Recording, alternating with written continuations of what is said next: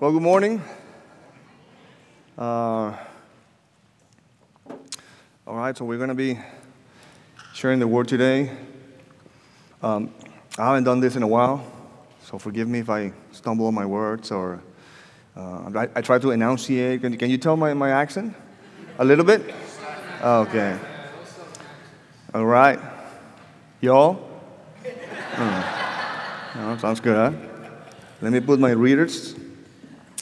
So anyway, before we pray, I wanted to do a little bit of a prep intro, and where we consider some things before we dive in, because it's important that. Let me just start by saying that Martin Luther, you know Martin Luther, right? He used to say that the level of maturity of a Christian is directly proportional to his ability to distinguish between law and gospel, or between law and grace. As you read the Word, that you are able to tell, okay, this is law, this is grace, this is law, this is gospel. Because both have a place in your salvation, meaning your justification and your sanctification. But we're gonna be very much focusing on the forgotten part, the part that we always tend to not. It's the gospel. It's the grace of God. We by nature are legalists, because we live in a society that it works by merit, right? And everything is, sure, make an effort, and you understand that. You and I understand that since we're little. But the economy of God is totally different in that sense. You don't deserve anything. You just given it to you by grace. But it's hard to grasp, and I wanted to make sure that we got that settled from the beginning. Peter, at the end of his epistle, his second epistle, the last epistle, the last verse he says is grow in grace and the knowledge of the Lord and Savior Jesus Christ. So we are commanded in Scripture to do this, to grow in grace. The law, we need to understand it, we need to learn it, we need to apply it, we need to use it, but it comes like second nature to grow in law. Give me the rules, and I'll put into practice. But the growth in the Christian life, ultimately, the being set free is by grace. In Acts 20, Paul himself says that he was it's a ministry. The ministry that he received from the Lord Jesus Christ is to testify of the gospel of the grace of God. So the gospel of Jesus Christ is very much the gospel, the good news of the grace of God. That's Acts 20:24. And I want to give you a little bit of a disclaimer here, because it is impossible to preach true biblical grace without appearing heretical. It is impossible to preach true biblical grace without appearing heretical. That I'm heresy. Jesus himself, in Matthew 5:17, he said, "Do not think that I came to destroy the law of the prophets." What did he need to do? What did he feel the need to say that? Because he was being, tagged or accused of doing that. He said no. So keep that in mind. And it's also impossible to live free in grace without appearing heretical also. Jesus also himself said, in Matthew 11:19, saying, "Hey, look, they say that I'm a glutton and a winebibber and a friend of tax collectors and sinners," right? So just keep that in mind. It's got to be biblical. I'm going to present to you this biblical truth. Hey, wrestle with them as whether what I'm saying is in the Word or not. Don't get scared. I'm not going to go out and weird tangent, but I just wanted to make sure we have our minds prepared and settled to be open to growing in grace is counterintuitive.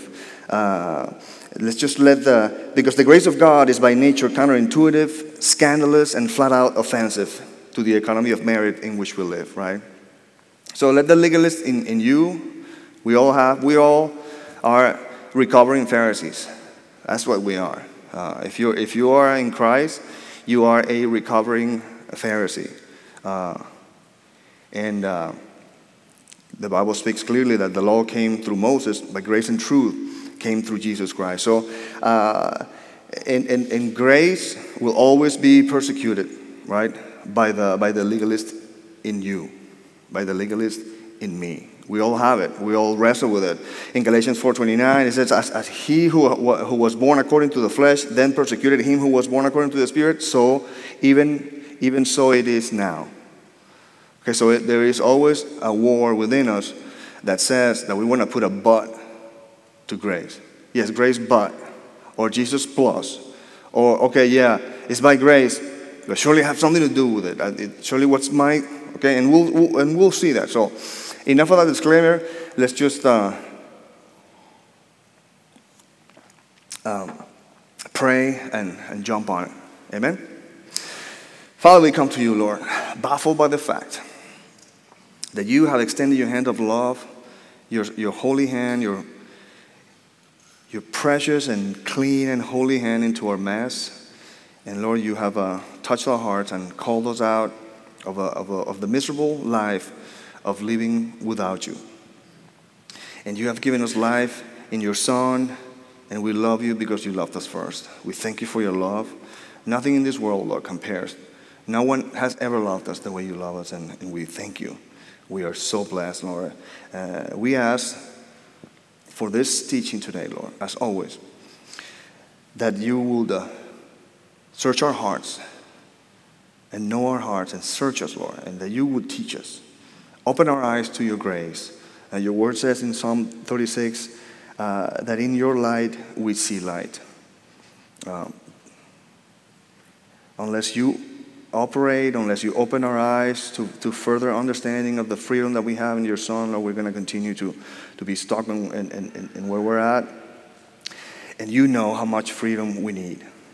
I need freedom from my sin, and I want more every day. I don't want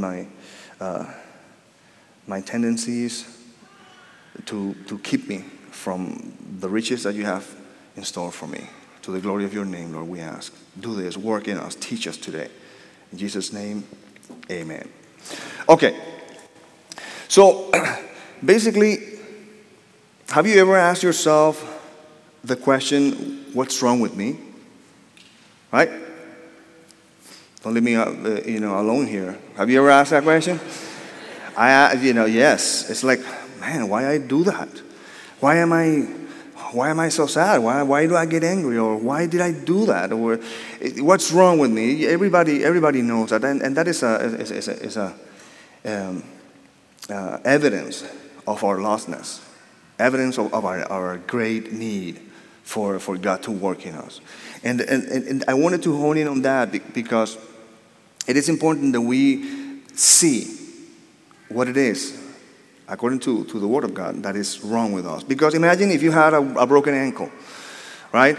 And then to fix your broken ankle, that is, you're hurting because you have the broken ankle for days on and maybe weeks, and you're like it's swelling, but then you're trying to fix it with your teardrops. It's just like it's hopeless. If there is no hope in trying to fix a broken ankle with teardrops. And so many times we do that. We try to fix our sinful hearts with things that God says in His Word have no power to fix it. And so we want to know exactly what it is that we can say that according to the Word of God is our problem, right? What's wrong with me? And and we are in a safe place. We don't have to pretend that there's nothing wrong with us, because out there you have to. Right? At work, you're not going to be telling people all your problems, how angry you are, or how lazy you are, or how you tend to be, or how much you tend to be disingenuous, or I don't know. It's just all the things that we inherit in our fallen nature. But this is a place where we're safe to admit the reality of our need. There's something wrong with us. Everybody's born broken, in lack of something, and what is wrong with us, the Bible says.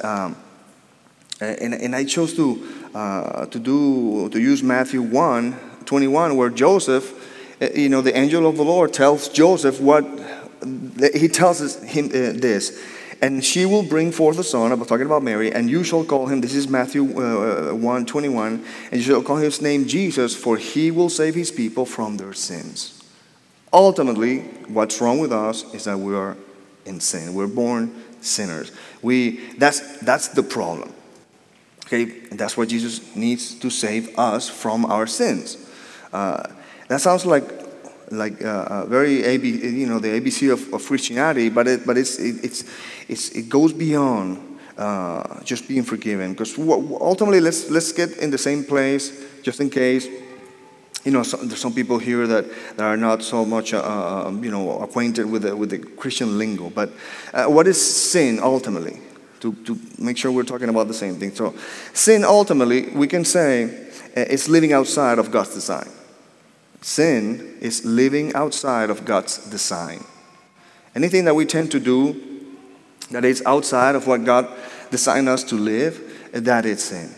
And it's sin because it destroys. It's like if you have a fish that all of a sudden decides, I want to be free. I'm sick of this constraint of having to live in the ocean, so I'm gonna go out and live in the earth. How free you think that fish is going to be after 5 minutes? He's going to be suffocating. Eventually, he's going to die. And many times we do that. And not many times, that's our tendency to live outside of God's design. And at the core level, we are made to be in love with God and to walk with Him. That is what we have been designed to do. But the question is then, okay, but then why do we sin? Why we sin? Why do we tend to deviate from God's design? And that's where I wanted to share with you, like Romans 3:23. And where Romans 3:23 says, Paul says, or the Holy Spirit says through Paul, that for all have sinned and fall short of the glory of God. And I wanted to, hone in on that fall short word. It's a word in Greek, hystereo, and it's not about, me showing up whether I know Greek or not, but I just want you to understand that what that word means in the Greek is to suffer want, to deviate of, to be destitute. And many times we feel like when the Bible says that we fall short of the glory of God, is that basically that we don't meet up His standards. But that's not really what that verse is saying. What that verse is telling us is that we are born disconnected from God. We were designed to find satisfaction in the love of God, in His care for us, and our security was meant to be found in His care for us. But because we're born, like the word says, suffering want, devoid of, destitute of God's glory, then we are at the mercy of whatever it is out there that can fulfill our legitimate needs to be loved, needs to be cared for. Right? So basically, it is a heart problem. At the end of the day, it is a heart problem. Because by default, because we're born disconnected from the source, by default, we are idolaters. We are enslaved by wrong affections. And that's what we all, until we're born again and come to know God and start being able to enjoy His love and His protection, we have been, substituting Him, finding substitutes for His love and His protection in whatever is out there that this world can offer. And many times the love of parents are supposed to be, just a pointer to the ultimate source of love and protection. But then we find it in other places. But ultimately, anything that we worship, because that's what worship is. To whatever you seek to be loved, whatever you seek to fulfill your need to be loved and your need to be protected, to be provided for, other than God is an idol. You're worshiping that. And we worship, obviously, dangerous things sometimes, like drugs, alcohol, illegitimate pleasure, sexual pleasure, adultery. And many times we do this, the not so obvious dangerous things like legitimate sexual pleasure, like popularity, success, honor, the praise of others. These are things that, because ultimately anything that you must have to be happy, other than God Himself, is an idol. Okay, let's just bear and be okay, not okay, but be knowledgeable of the reality that we are all idolaters.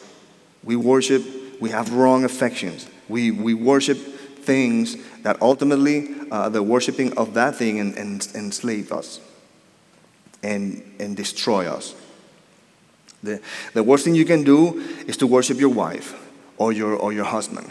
and put the weight of your soul into that person and let that person and pretend that person is going to save you and your need to be loved. That person was not designed to bear that weight. And you destroy that person and you destroy yourself, and it becomes well, all those of you who have ever had a relationship, you know what I'm talking about. But in reality, let's just say it that way. Anything that you must have in order to be happy is an idol. It could be the need to be successful. Why am I, I don't know. Men have this around 35, where you start having a midlife crisis. And all the frustrations that comes, teenagers start like being exposed to the reality of their lostness, and all of a sudden there's misery, there's anger, it destroys. Idolatry destroys. So basically, but let me show you an illustration, and I wanted to put a little handles to this.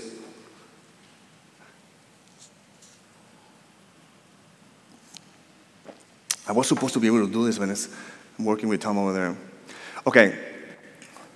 So basically, there is a difference between the person that we know we should be, right, and the person we are. There is a difference. We all know that we should be less selfish. Don't you know? We know that we should be braver. We know that we should be. It's just there is, when we're confronted with the reality that there's a gap between the person you know you should be and the person you are. Well, that creates something that the Bible calls reproach, shame, guilt, condemnation. Okay, and that gap is widened by. Go ahead, Tom. Sinful desires that have their root on a dissatisfied soul. See that song, I can find no satisfaction? I can get no. Wow. It's the hymn of the fallen person, and even the being the sanctified one. It's a dissatisfied soul that leads the person to lie. He's dissatisfied in order to get something that he thinks or she thinks it's going to give him satisfaction, or adultery, or at the end of the day, any sin you can trace it back to a dissatisfied soul. I'm sorry, and that being the problem, we have man's solution and God's solution. And I want you to see this very clearly, because man's solution is usually you go there. Willpower.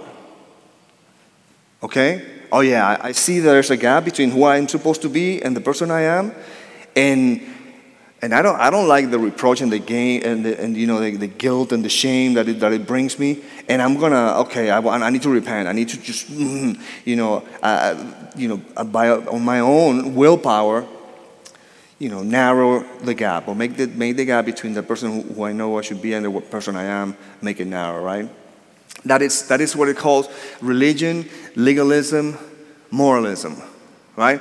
But that's men's approach. That's men's solution, and it's exhausting, and it makes you even more dissatisfied. So it's like trying to kill the beast by feeding it, because the more you use your willpower to sanctify yourself, the more your pride grows. You don't become a loving person by being able to get yourself together, because what that's going to make you? Demand that others, if I did it, you can do it. Does it not? It's mercy. But you'll see what God's plan is, the one we want to focus on. It's different. It's called salvation. And what do we do first with the reproach, shame, guilt? It said the gospel of Jesus, forgiven, right? And that's basically faith in Christ, justification, reconciliation. So that the shame about not being the person you know you should be, hey, forgiven. All the debt is paid. All the shame paid for. God's not mad at you. Okay? God's not mad at you because Jesus paid for everything. And therefore you know, because of the resurrection. That's why we celebrate the resurrection. The resurrection is a proof that we have that God really took the payment of Jesus on the cross, and He's satisfied with it. So He's forgiven. He's not mad. But then we have still what happened with the dissatisfied soul. Now we may not be as confronted with the reproach and the guilt because it's forgiven. But nonetheless, what about now? I may be going to heaven when I die, but then now what I do with my dissatisfied soul, and there's a very real part. That's where we tend to neglect and tend to think, okay, for the saving part or the justification part, Jesus. But for the other one, still willpower. Hey, find out what are God's precepts and put them to practice, which we must. I'm not saying like Jesus. Do not think that I came to abolish the law. No, the law is there for a purpose, to keep you from destroying yourself further until grace changes your heart. But then the satisfaction part, or the sanctification part, is where the ultimate solution is finding satisfaction in God. And ultimately, what that is eternal life. Okay? So, I guess just leave that there, Tom, for a little bit. But, so if the problem is a dissatisfied soul, the question is, okay, where do I find the satisfaction? Right? And that's where I wanted to take you, and you need to go at this point to Ephesians 3. Go to Ephesians 3 on your Bibles, because of course, as you can tell, everything that I'm trying to say here is backed up by Scripture. You don't need to hear what I think, like you don't need a hole in your head. It doesn't matter how smart I am or how much experience, or it's basically what God says in His Word. If I'm saying something that is not in the Word, then discount it. It has no validity. It may or may not, but if it's in the Word, it's your responsibility to verify it, to see it. In Ephesians 3, there is a verse, at verse 19, where it says, and this is amazing because it says that you may be filled with all the fullness of God. Not just the fullness of God, but with all the fullness of God. Right? If you're trying to find satisfaction, whatever it is that verse says, you will be filled with all the fullness of God. So let me ask you, what could you possibly need or lack if your soul was filled with all the fullness of God? What do you think? If your soul was filled with all the fullness of God, what do you lack? Absolutely zero, nada. Right? So that's what we want. That's what we need. That is the sanctifying part. You want to have fruit of the Spirit that glorify God, not the fruit of the flesh of doing it in willpower. No, it's just like God really coming and fixing the problem. I have a tumor here that hurts really bad, and every time somebody touches it, I snap and okay, the problem is like willpower will say, don't retaliate, but the pain is still there. The grace of God comes and heals the tumor. There's no more pain. You see, you stop sinning because you have been healed. Your heart, now you have a new heart. But I'm telling you, in that verse, we get the answer. How you get your soul to be filled with all the goodness of God. All the fullness of God. And according to Paul, according to the Bible, according to God Himself through His Spirit, what fills the soul with all the fullness of God is there in verse 17. And going on 18, it says that you, being rooted and grounded in love, may be able to comprehend with all the saints what is the width and length and depth and height. Verse 19 is the key.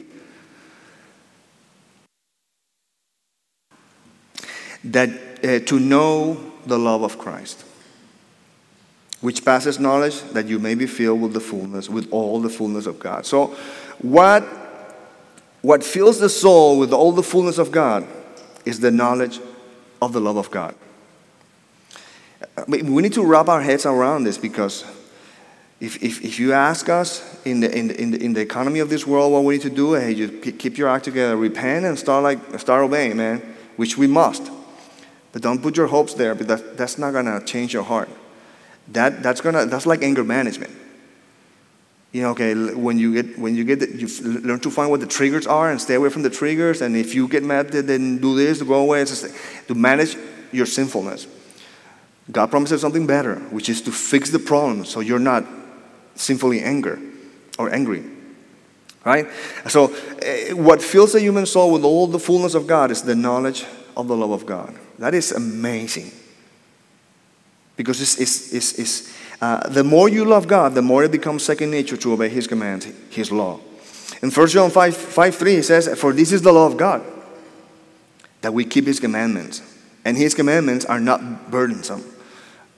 Hey, when the legalist in you, and when the legalist in me, when the self-reliant, merit-driven you hears this verse, it says, I need to keep God's commandments so I can prove my love to Him.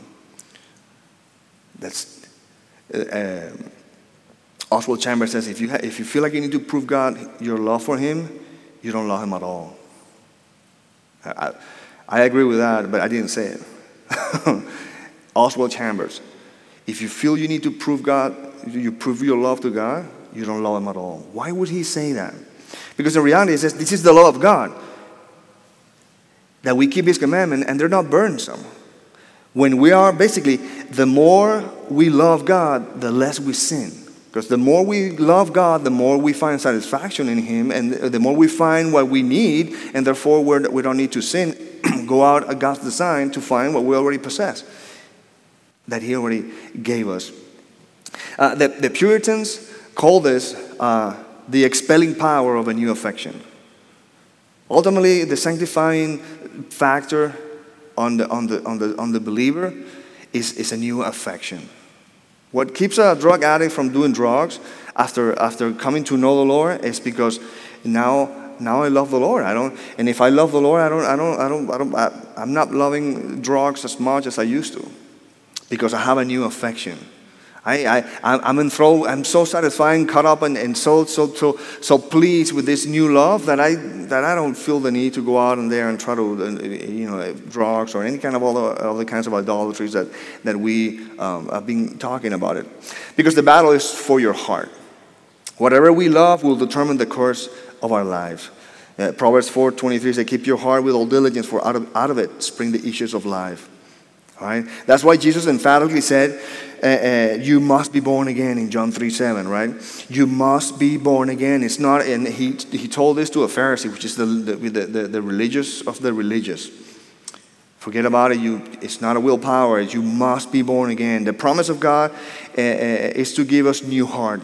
In Ezekiel 36:26, he says, making reference to the new covenant that was coming later, it says, "And I will give you a new heart." Ezekiel 36:26, "I will give you a new heart and put a new spirit within you. I will take the heart of stone out of your flesh and give you a heart of flesh." So it's a work of God. The greatest commandment, the Shema, Matthew 22:37 said, "You shall love the Lord your God with all your heart, with all your soul, with all your mind." This is the first and great commandment, because ultimately, of course, that's where the freedom is. That's where the solution to the problem is. The problem is then, actually, before we go to how to fix that, it's like Augustine. Remember St. Augustine? He said, "How do I know the will of God?" When they asked him, "How do I know the will of God?" He said, you know what he used to answer? Just fall in love with God and do whatever you want.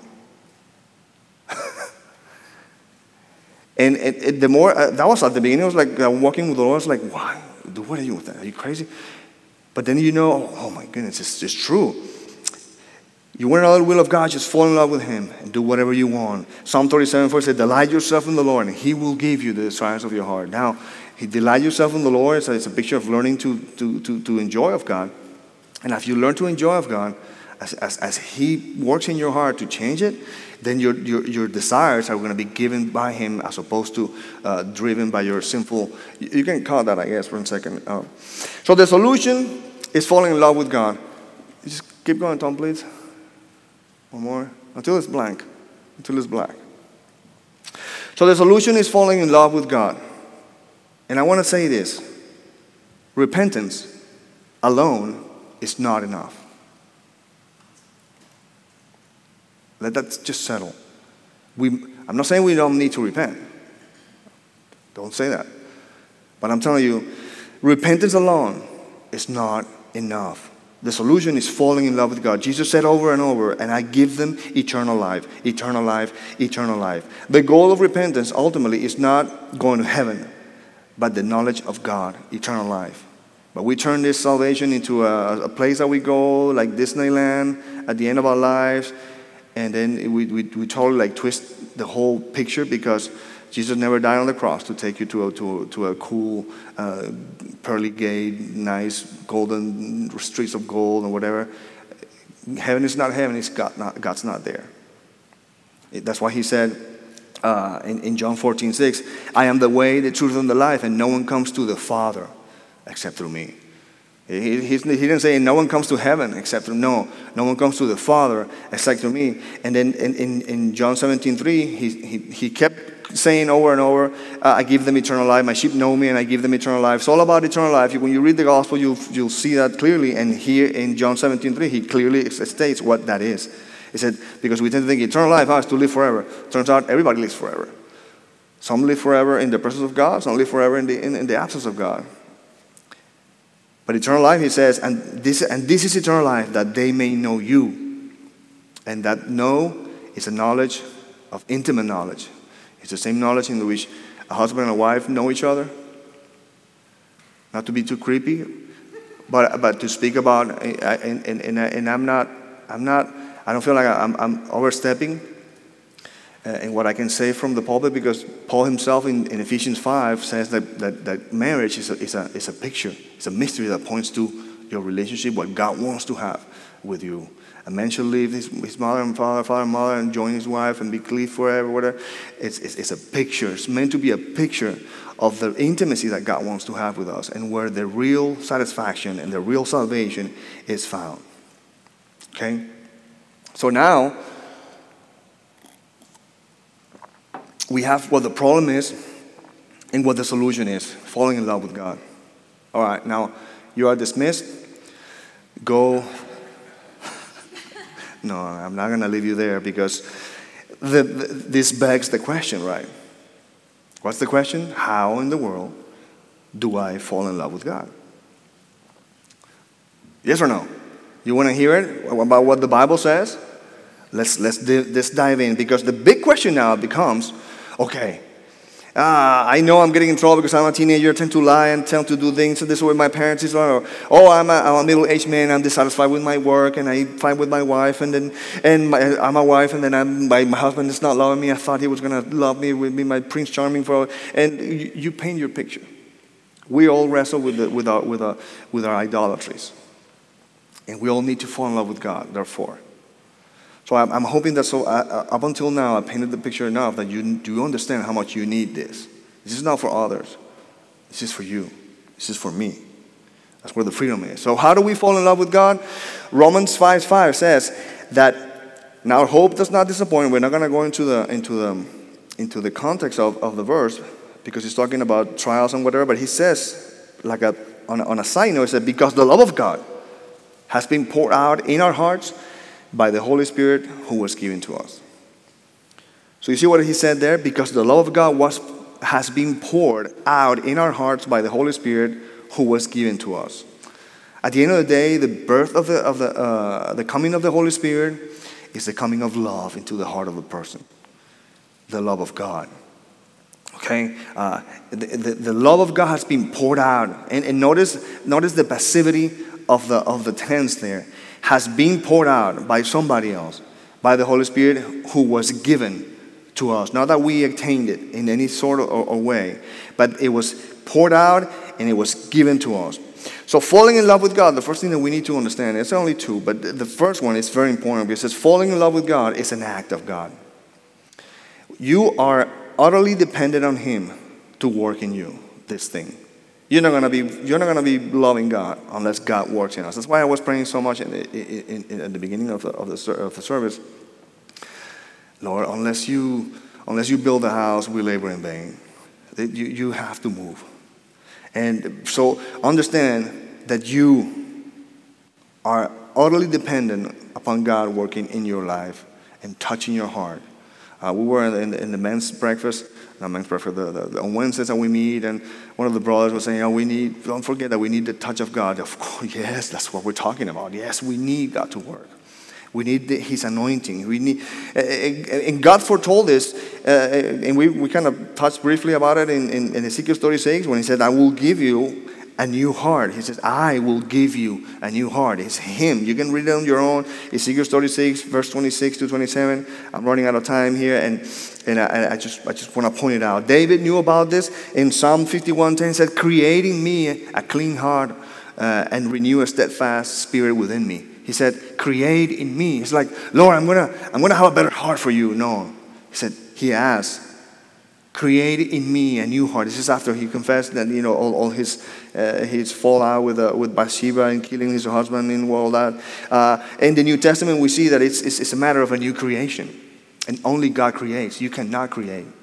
That's why, for instance, I have so much, I would overwhelm you here with scripture, but 2 Corinthians 4:6 says, for it is God who commanded light to shine out of darkness, making reference to creation, where God says, let there be light. It's creation. He said, it is him who commanded light to shine out of darkness, who has shown in our hearts to give the light of the knowledge of the glory of God in the face of Jesus Christ. So basically, you've been born again, because the same way God said, let there be light, the same way God showed up, and he says, Andres, let there be light in the heart of Andres. And what? It's like I woke up in an ambulance, and there's Jesus there, resuscitating me. And he didn't tell me, okay, get up and start cleaning yourself up. I'm just let there be light in the heart of, put your name there if you're born again.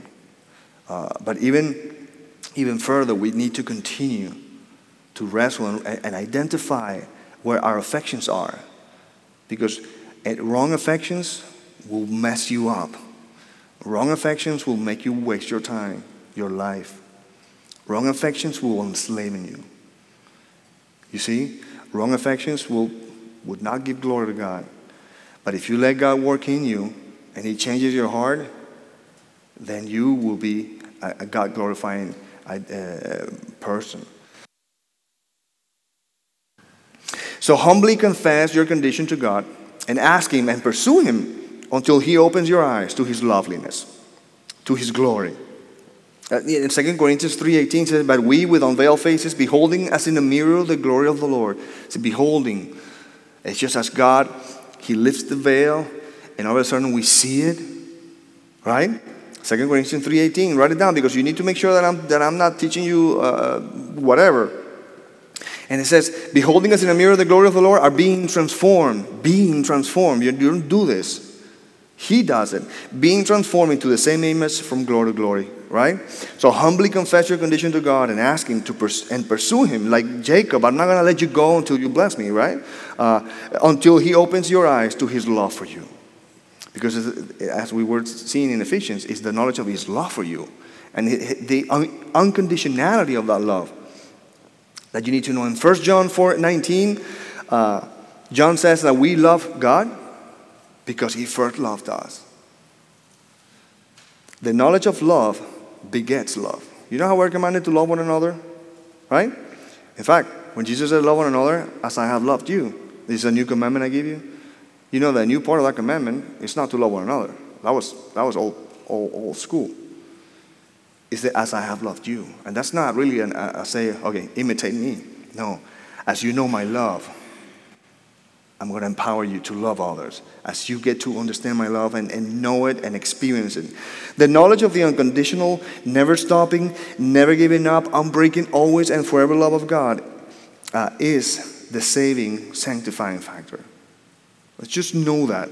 Steve Brown, one of the guys at Key Life, he said, and I love this quote because he said, the problem with Christians today is that we go to the cross to get forgiveness, but we don't stay there to be loved.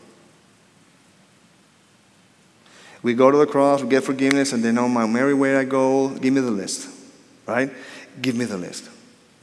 And it's no, it's by grace. The whole thing is by grace. You let my law keep you from destroying yourself, but your justification and your sanctification is by grace. It's a gift of God, by something we believe.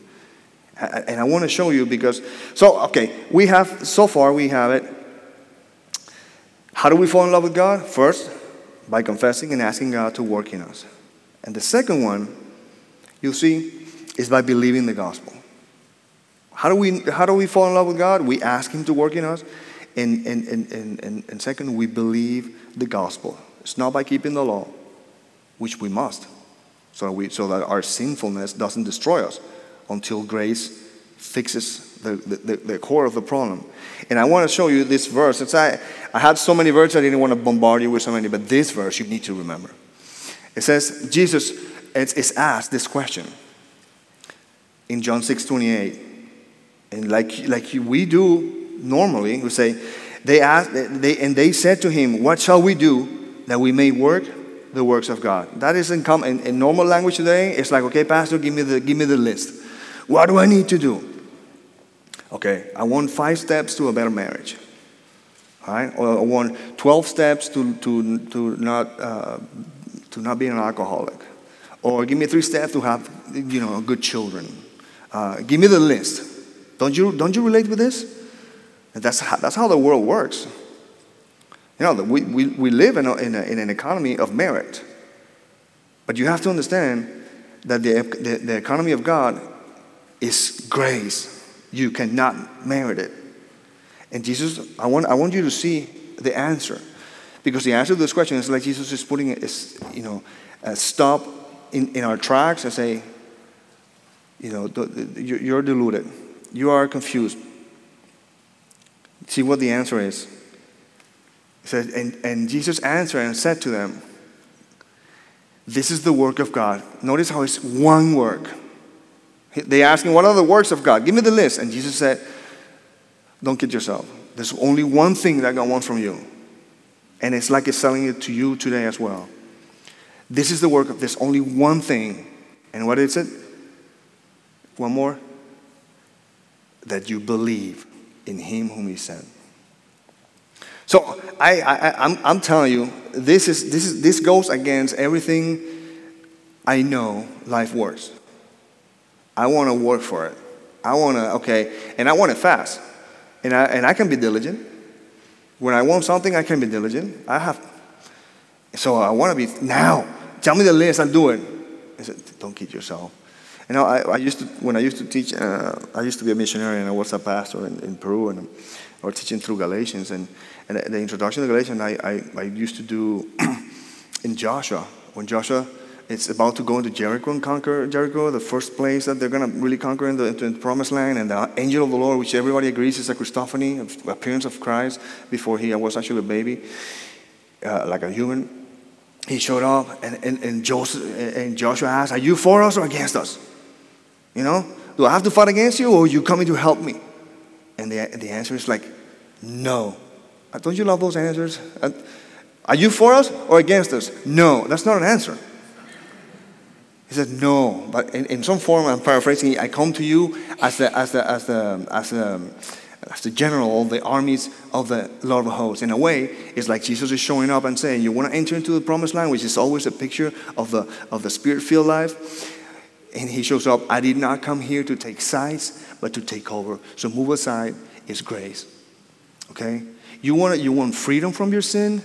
Stop working for it. Believe me. I'm going to give you something, and you need to believe it. I'm not saying don't get it wrong. I'm not saying to cast aside the law in the sense, because the law has a purpose to keep you from going into the fires of destruction further and further, or putting yourself bondage, chains of addictions that just makes you sad, lonely, and angry. But the healing of the heart, that's grace. It's just, you have to believe something. And at the end of the day, what we need to believe is the gospel, right? So basically, how do we fall in love with God? By confessing and asking God to work in us, and by believing the gospel. By saturating our hearts, mind, and soul with the gospel, with the good news of Jesus Christ, the gospel of the grace of God. And I'm telling you, I'm going to put a couple of statements here. I was talking to my wife yesterday. Many times I teach this and people don't understand. It's going on marriage. So it's like I'm trying to be a doctor that tells you, why are you sick? I'm just going to give you, if you just want the recipe, it's okay, this is what you need to do. You don't need to understand how it works. Just do this, and you'll get better. Okay. So you need what the statements that we're going to put in in the slides. Let this be a prayer that you pray at least every minute. I'm going to, pray without ceasing. It's talking about this. When the Bible says pray without ceasing, living in the presence of God, that's what you need. You need to be reminded yourself and others. But you start with you, because you cannot love, you cannot give what you don't have. Believe in the gospel. Just remind yourself the freeing truth of the gospel. So by believing, saturating your heart, mind, and soul with the gospel that says and screams at you that you are loved. You are loved. You are loved. You are loved. God's not mad at you. And you are fully known and unconditionally loved. There's nothing you can do to make God love you more, and there's nothing you can do to make God love you less. And if that sounds like a heresy to you, wrestle with it and get to the point where you are persuaded biblically that this, what I'm saying, is true. But it is. That's what propitiation means. And Jesus is the propitiation, not only for our sins, but the sins of the whole world, according to 1 John. So you are loved. And there is power. In Romans, it's like, I'm not ashamed of the gospel, for it's the power of God unto salvation. So this is the main message of the gospel. You're loved. It's like the glory of God shines brighter when the message of the cross says and yells at you with a louder voice and the voice of your guilt and shame and condemnation, and it louds, forgiven. You are loved. You're forgiven because you're loved. You're not loved now that you came to me. You've always been loved. That's why I came. I'm talking about to find Jesus, of course, right? That's why I came and paid for you, and I pursue you even when you were a sinner, right? Christ loved us. So you have always been loved and will always be, right? Like I tell my children, the gospel is really the way of salvation. The gospel is that God's not mad at you ultimately. That period. Jesus paid for everything, and we know because of his cross and his resurrection, and you have been forgiven. All your sins have been forgiven. But if you want to be saved, use that truth to run to God so he can love you and set you free. Don't forget that second part, because we leave it there and then we just like, it's about going to heaven. Forget about heaven. I mean, I say it a little nonchalant way, but you guys know what I'm talking about. Don't forsake the sanctifying side, which is basically where God mostly glorifies his name through our lives. God's not mad at you because of the cross of Jesus. Now use that. Now that you know you're loved, run to God so he can love you and set you free, because ultimate salvation is in the knowledge of the love of God. You can live under the banner that says you are loved. You are loved. Say in Jude 1:21, keep yourself in the love of God. Remind yourself. When your heart's on fire because somebody upset you, or your heart's on fire because you're envious. Or your heart's on fire because you're sad, you're depressed, or maybe, I don't know. Those sinful emotions that set our hearts on fire, and we're like, no. Well, you know what you need to do now. Just preach the gospel to your hellish heart, and let the sprinkling water, or refreshing water of the Spirit of God quench that fire and set you free. Who cares? I am loved by the one who matters, and while I strive for and I'm fearful because I want their approval, at the end of the ages, I have the approval of the one that matters. I am loved. You are loved in this. And I do it to myself in the you are loved, as if God's speaking to me, because I'm going to go there. But in John 15:9, it says, as the Father loved me, also have I loved you, so abide in my love. This is a commandment that is it's told in the New Testament over and over. Keep yourself in the love of God. You want all the fullness of God? Keep reminding yourself and others of the great news of the gospel of the grace of God. So, how do we fall in love with God? By believing, saturating our hearts, minds, and soul with the gospel of the grace of God. That says, this next statement is amazing, because you don't have to be perfect.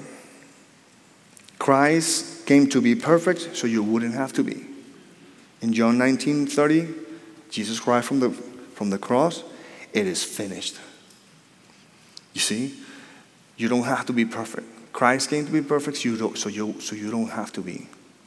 And we all inside know, deep inside know, that if we want to be happy, we need to be perfect. But Jesus came to be, so you wouldn't have to. See, and this is not like permission to go and destroy yourself with sin. Hey, any person with some wit will understand that Jesus didn't die on the cross so I can continue hurting myself. No, He died on the cross so that I'm healed, so that I can know His love. That's ultimately what it is. Okay, so you don't have to be perfect, because I'm perfect for you. Is that amazing? Also, by believing and saturating your hearts and minds and soul with the gospel of the grace of God, that says, next statement, Tom, says, and this is key. And I'm working on this because I've gained a lot of experience preaching myself the first one. You are loved, and live in that. You don't need anything that you don't already have. You can stop pursuing idols because God already gave you in His Son everything you will ever need for everlasting joy. And this is huge. Because you will tell me, oh yeah, but I need this and a job. I need money. I need to pay the bills. Hey, don't kid yourself. You're restless because you feel like this or that. What you need is more faith to trust that God's going to provide for you. No, but I need to have like at least 6 months in my, which that's a good, wise, financial advice.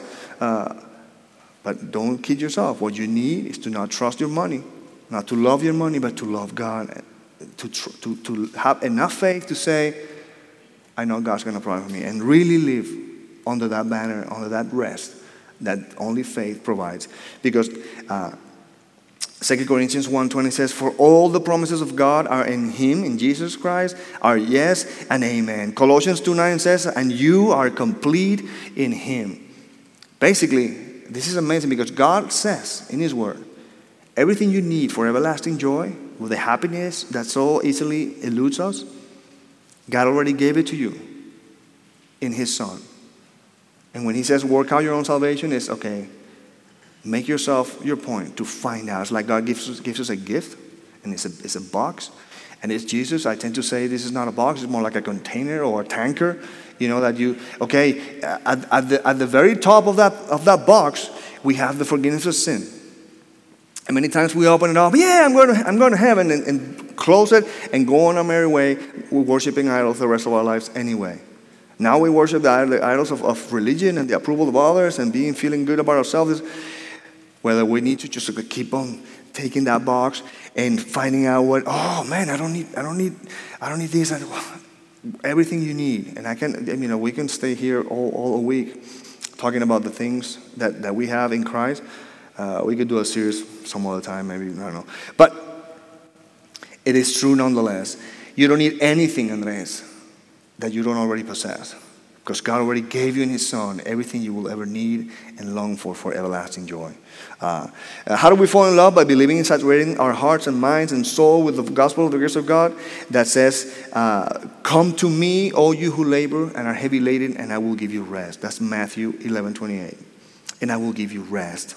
So like I put there, I believe. Keep next, Tom. Yeah. It's like God is saying, this is the gospel. And we need to preach it to ourselves. You can rest, child. You can rest. You can rest in your Father's love, in the identity that He gives you as a beloved child. You are no longer an orphan. When we're out there, sinning and seeking out stuff that we're like consuming our lives, is that we're acting like orphans, like you still need a dad. Like you still need to care for yourself. Like you still need to find love outside. In 1 John 3:1 said, behold, what manner of love the Father has bestowed on us, that we should be called children of God. You are a child of God. And the next is closely related to this one. It's where God says, child, you don't have to be afraid. You don't have to be afraid. And I know, because you have a daddy that loves you and takes care of you. See, you're not an orphan. And everything that you go through in life is God ordained. Whether He sends it directly or He filters it, nothing comes to you. There's no cancer. There's nothing that comes to you that is not filtered by the loving hands of a loving Father. Okay, and yes, we live in a fallen world and all that, but God is sovereign. And everything that you go through is tailored by God for a good purpose. You see what I mean? You don't have to be afraid anymore. That's why 1 John 4:18 says that perfect love casts out all fear. Perfect love. Sometimes you feel afraid of the future, of retirement, of whatever, or your children's not coming out all right, or whatever it is that put fear in your heart. Just remember that perfect love casts out all fear. You don't have to be afraid. The gospel says, because you have a daddy that loves you and takes care of you. You are no longer an orphan. So stop acting like an orphan. I rebuke myself many times. Stop acting like an orphan, man. What are these fears for?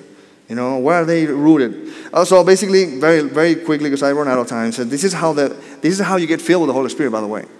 Okay? And I'm going to give you can take notes because I cannot go, in detail about this, but if you put parallel, passages in Ephesians 5:18 where it says, be filled with the Spirit, and then you put it in the same with Colossians 3:16, says the effect of these two things are the same, just teaching and admonishing one another in psalms and hymns and spiritual songs, right? One says, be filled with the Spirit, and the other one says, let the word of Christ dwell richly in all wisdom. The word of Christ is not the word of God in general. The word of Christ is the gospel himself. Okay? So this is how you fill with the Spirit. It's impossible to truly believe all the statements that and preach them to yourself and not just feel the freedom rushing to your soul.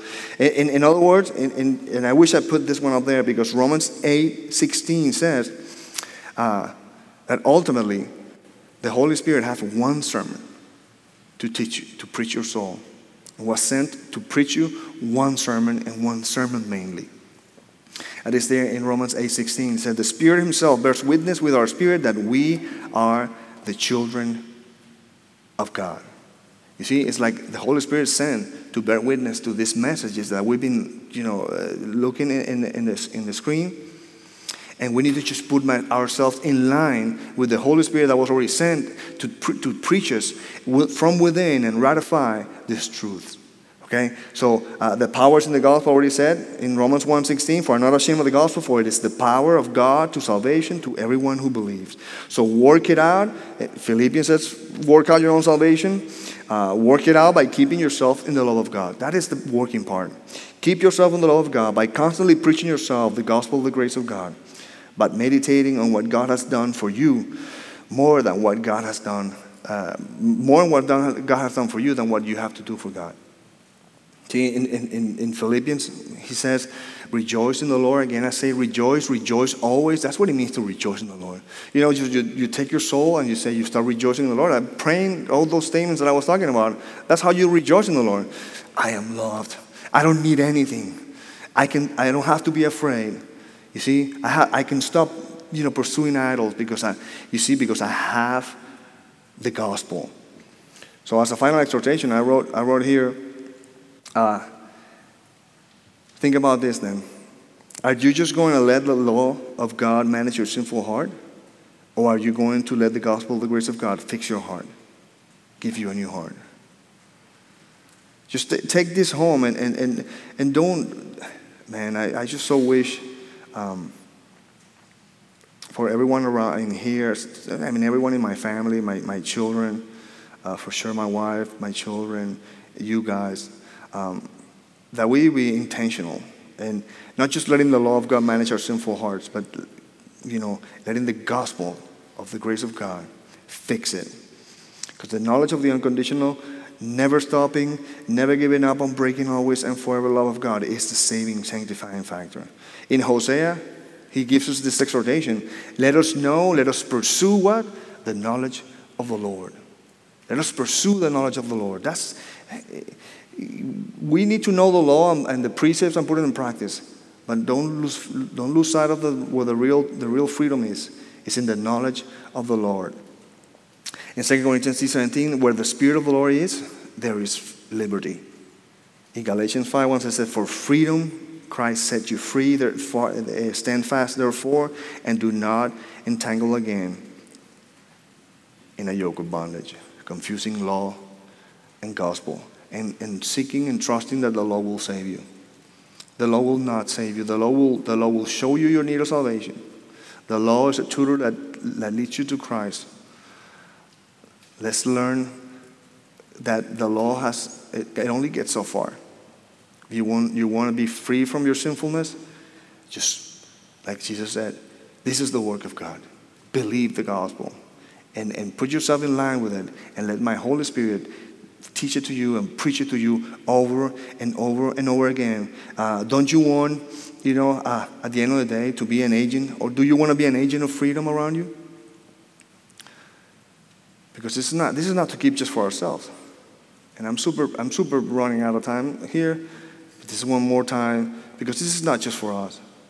You want to be a beautifying agent? You want to change your wife? You want to change your husband? See, the legalist in you says, let them have it. Let them know what's wrong. They need information. Done it? Don't leave me up here. You know it's true. Hey, according to the word, you want to save that person? Just let them be filled with all the fullness of God by knowing the love of Christ. You are loved, honey. Or whoever it is that hurt you, or you are loved. You want to change that person. You wish they were different? Well, that's the only real changing factor is the gospel. Everything that we preach ourselves, you can preach to others. And sure enough, soon enough, we're going to be relying on the gospel. We're going to be a gospel-driven congregation, gospel-centered. And the more we revolve around the gospel, the more freedom there will be, because that's where the Spirit of the Lord is. Amen? So, worship team, you can come up here. I'm not really going to do like an altar call or anything like that, because ultimately it's not a work, right? It's whether you are persuaded and you choose ultimately to put your hope on. So I want right now, as you have been instructed, all this truth have been submitted to you for your consideration. I share enough Bible verses that explain that what I'm been saying is biblical. It's just right now between you and the Lord. Just say, Lord, what this crazy guy up there is talking kind of makes sense. And I see that I need you. I need something. And now I see that it's you. It's the knowledge of your love. Does that truly, really has the power to change me? It has the power to set me free, Lord. Would you do that for me? Is that true? I need it. I know. I see the shortcomings of my own soul, and I live angry all the time. I live fearful all the time. I envy, Lord. As I look through social media, I'm overwhelmed with envy. I want others' life. I need you, Lord. Would you, like the first part, work in my heart? Would you turn on the light of the knowledge of your love in the face of your Son Jesus to me? I'm here, Lord. I need it. I want it. I'm yours. And at the same time, you say it, Lord. I have the truth. I'm going to soak up on them. I'm going to start, preaching them to myself, so that I become a gospel-centered believer. That you may free me. And as you free me, Lord, you get all the glory. Would you glorify your name in me and through me? And let this be your prayer. Let this be your time of surrendering your own abilities. They're nothing. The flesh accomplished nothing. It's only faith expressing himself through love that matters in the Christian life. So here I am, Lord. I'm yours. Work in me. I need you. In Jesus' name we pray. Amen.